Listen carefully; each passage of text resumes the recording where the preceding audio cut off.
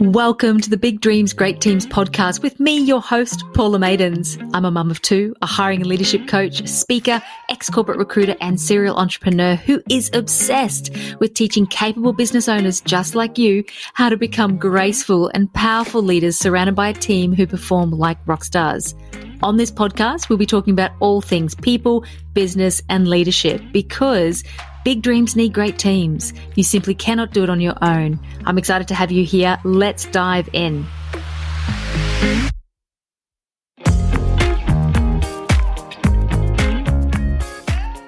As entrepreneurs, it is so easy to fall into the trap of trying to do it all ourselves. We're so passionate about our business, we want to ensure that every detail is handled with care and done in the right way. But this mindset, this thought process can quickly lead to burnout and overwhelm and lack of time. And I know that for many of you listening, you've been there or you're facing that right now. You're in that transition of trying to break free from a cycle of overwork to reclaim your time.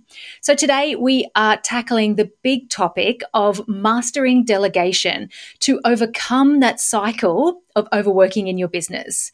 I'm going to share with you the 7 steps that you need to go through to master the art of delegation. Now, I know that some people may not think that the topic of delegation is particularly sexy, but you'll find that if you speak to the CEOs, the entrepreneurs, the leaders, the people who have gotten this right, who have actually mastered the art of delegation, they think it's pretty sexy. It's not easy and it's a process, and it's not a process that comes naturally to many entrepreneurs.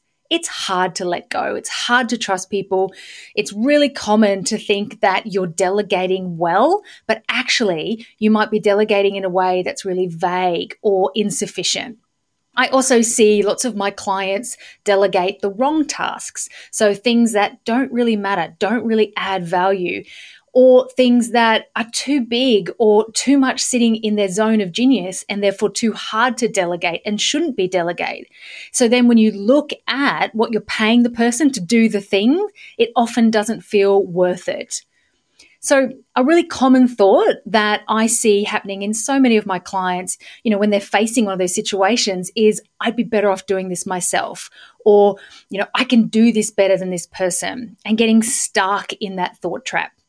So what we're going to do is talk about the steps that you need to work through to master your delegation so it results in you working less, so that you finally break free from that cycle of overwork that I know that so many of you are caught in. So let's dive into that now. The first thing that we need to start with is looking in the mirror and identifying what is your zone of genius.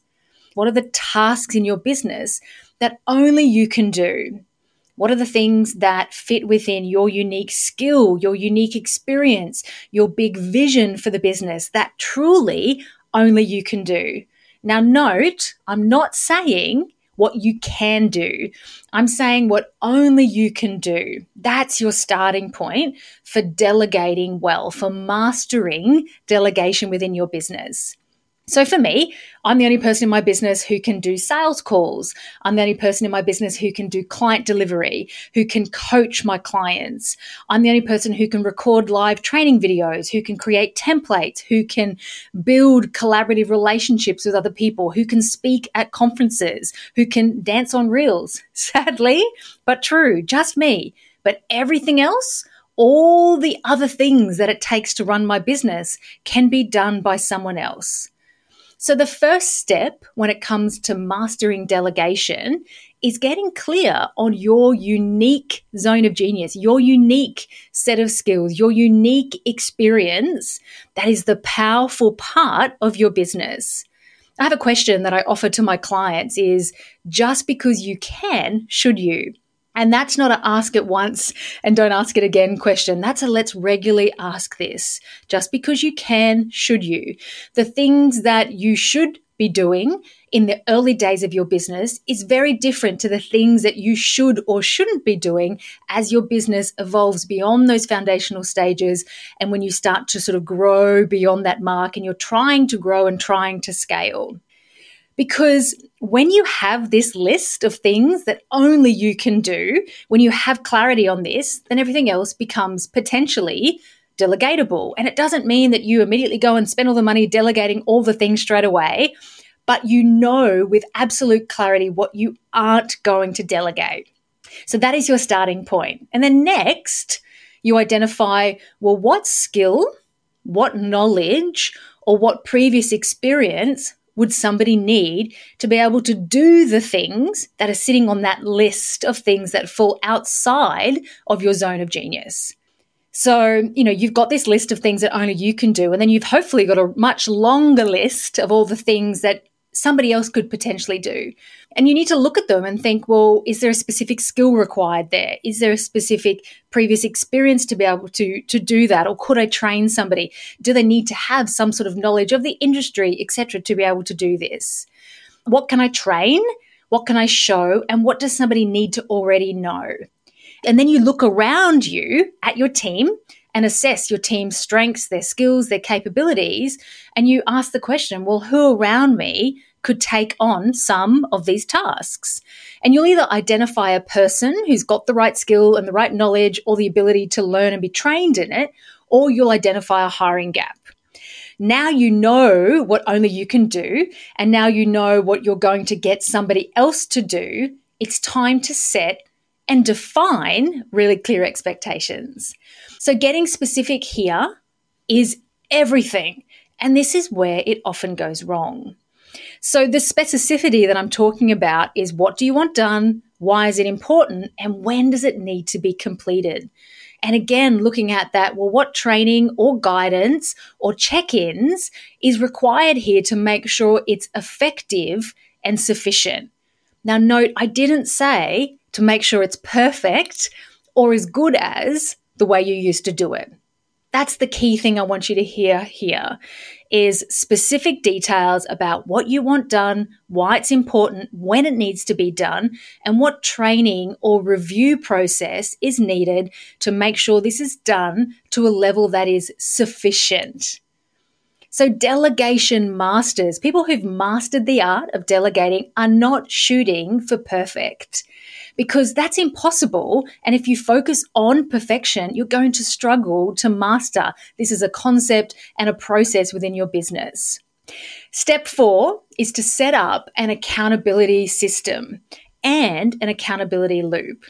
So what this means is setting up a system to track somebody's progress. So the person that you've delegated to, we need to track their progress, monitor deadlines, and ultimately ensure that everybody is doing the work in the way it needs to be done. And ideally, this accountability system is automated as much as possible, or summarized in a way that it allows you to get a quick snapshot without having to spend a lot of time to check in on everybody or check the detail of what's been done. And this is often where you'll hear the language of KPIs or goals, something that can be measured coming in. And perhaps it's a KPI that can be tracked. Perhaps it's having a daily huddle and talking about what the deadlines and the priorities are for that day. Perhaps it's a daily or a weekly report being produced and sent to you. Perhaps it's a dashboard being created within your sales system or your CRM system or somewhere else, so that you can jump in at any time and get a snapshot of what you've delegated and what's being done by when, so you get comfort that deadlines are being met. Perhaps it's you occasionally doing an audit or a spot check to look at the way something's being done. That's the accountability system. So how will you know that deadlines are being met? What is your review point? What's the system around making sure that the business keeps turning, the things keep getting done, even though it's not you doing them anymore? That's the accountability system. And the accountability loop is where that system is monitored and discussed with the person, and there are consequences if the clear expectations aren't happening. So this accountability loop is monitoring. If you imagine it as a circle, it's monitoring, discussing, addressing, and that sort of circular monitoring, discussing, addressing, monitoring, discussing, addressing, round and round we go. That's key to making sure that everything keeps going without you doing the things. So let's check what we've talked about. Let's summarize it really quickly. Step 1, we talked about getting clear on your zone of genius. Step 2 is thinking about, well, what skills and experience or knowledge is needed to be able to do these things that sit outside my zone of genius, and looking around and thinking, well, is there someone on the team who can do that or be trained in that? Or do we have a hiring gap? Step 3 is setting really clear expectations, what you want done, why it's important, when it needs to be done by. And step 4 was setting up the accountability system and the accountability loop. The next step is a tricky one, and it is to trust. You need to empower your team to be able to make decisions and to work within their zone of responsibility. If you truly want people to take ownership, to be proactive, to run with things, to really feel like they care about your business, then you need to give them ownership and responsibility over what you're asking them to do. And that means they need to know, well, where can they make decisions? Where can they not make decisions? What authority do they have and what authority don't they have? And if that's not clear enough to them, and you might realize that after you've delegated, in the next couple of weeks or months through things coming up, if that's not clear enough to them, then you need to revisit those expectations. Because once you're clear on what authority they do and don't have, and once they're clear on what authority and responsibility they do and don't have, then they can run with it. But if they're not clear, and by the way, you can't choose that they have no authority and they can't make any decisions, because what you're basically saying to them is, I don't want you to think for yourself. I don't want you to try, just come and bounce everything back to me. And that's the opposite of empowering a team and getting your time back, because mastering delegation is actually empowering the people around you with responsibility, with decision-making authority, with clarity of where their boundaries and lines and authority starts and stops, so that they can actually be autonomous and run with things. So trust is the foundation to effective delegation. And trust comes from clarity of where someone's responsibility starts and stops and where somebody's authority starts and stops. In other words, you can issue refund requests up to $1,000, but if it goes over that, it needs to be checked with me. Or you can issue refund policies following our process without any questions. So that's an example of giving over authority and making responsibility really clear to someone and empowering them to run with it. Okay, so we're up to step 6. So now that we're trusting our team, we need to let go. And of course, this can be really, really challenging. And this is really challenging for most people. It's not natural, and letting go needs to be learnt. As entrepreneurs, we're used to being in control. And I know that you're all highly capable people who have done so much to get to this point, and you've worked so hard and you've made so many epic decisions and, done the hard yards. And I know that a lot of the success that you have enjoyed and where you're sitting is because of that control you've been in, combined with that willingness and hard work and capability. I get it.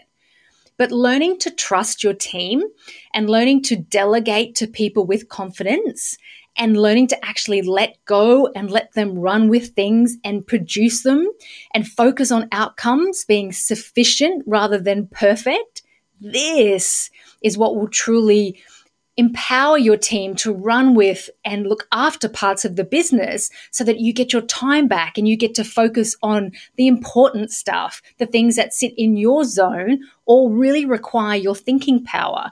And it's usually those things that you should be doing in inverted commas. And, once you've let go of the things that you no longer need to be doing, when you're focusing on the things that actually deserve your time and attention, that's where the growth and the revenue and the true profit, the new strategies, the new products, the better client delivery, etc., all comes in. So finally, step 7 is thinking of delegation as an ongoing thing as opposed to a one-time task. It's not a set and forget. If you thought that you could hire someone, set expectations, hand it over and leave it at that, then you shouldn't be hiring a team. because that's not the way it works. You're not going to get it 100% right from the outset. Even my clients who I work really closely with, we're not going to set 100% perfect, clear expectations from the outset.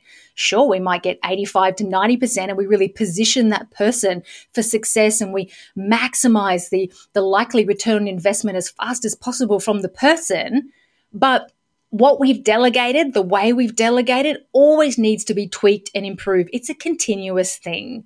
You're not going to get it 100% right from the outset. So you need to sort of be willing to review and adjust your delegation strategies and your methods based on what you're learning and seeing and the feedback you're getting along the way. So it's not a one-way street. It's definitely a two-sided thing. You know, you'll find, and you probably already experienced this, you'll find that you face situations where you think, oh, I thought I could just record a Loom video and someone would be able to just watch it and run with it and get the same outcome I was looking for. Oh, they can't. There's more to it than I realized. Or, they're lacking that bit of information or that knowledge. Or, wow, I totally underestimated, how well I knew how to do that. I often see as well, like part of this like continuous improvement is thinking, well, I thought I was really clear with expectations, but then this happened or that didn't happen. And when I got curious and had a conversation with the person and really peeled back some layers, we realized, we need to change or improve this. And this was the piece that was missing. So not delegating effectively is hands down the biggest challenge that I see entrepreneurs in that multiple 6 through to multiple 7-figure level really struggling with. And it's not something you can outsource. It's not like you just hire in a project manager at OBM and they do all the things for you. And if they're promising that, I promise it's not quite as rosy as that promise. It's something that you as the leader will need to be involved in and work on to be able to truly grow your business.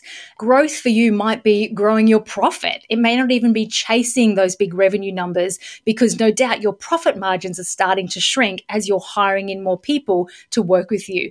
Because if you don't delegate to the people that you are hiring in really well and master that productivity loop and to really get them working like a well-oiled machine, then all you're doing is shrinking your profit margin, which naturally leads to that question, well, is this worth it? Should I just go back to doing it myself? So when you can really master the process of delegating well, of going through these steps and asking, what should I be doing? What shouldn't I be doing? Who else can do this? What skills or training do they need? What's the accountability system we can put in place, et cetera, et cetera. Once you master that, it will free up your time, it'll reduce your stress levels, and your business will start to, most importantly, evolve to one that is less centric around you. And it'll start to feel and be like this thing that can keep going beyond you. So I encourage you all to work on this. Let's make mastering delegation sexy in 2024. Maybe we should start a hashtag. What do you think? No, I'm just kidding. Most importantly, the reason I want you to choose to focus on this year is because I want you all to live a beautiful, spacious life where you can thrive personally as well as, thriving in your business. Okay, so that's it for today. Thank you for tuning in. If you want to learn a little bit more from me about delegation, I've actually got a course with a whole module on mastering delegation. It's called The Art of Delegation. So the short course is called Fundamentals of Leadership, and one of the modules within that is Mastering the Art of Delegation. So you can go and check that out. That course is only 147 Australian dollars, but for all of you who I love dearly for listening every single week, I've got a discount code where you can get it for only $97 if you type in podcast. So I'll pop that discount code below, but you just type in podcast at the checkout and you'll get the discount off down to $97. So dive in, check that out if that's of interest. It's under the self-study section of my website, under the Work With Me tab, and I'll also put a link below. Okay, I'll be back next week. Until then, keep delegating, keep clarifying, keep being curious rather than furious, and I hope you truly thrive in your business and your life this week. See you next week.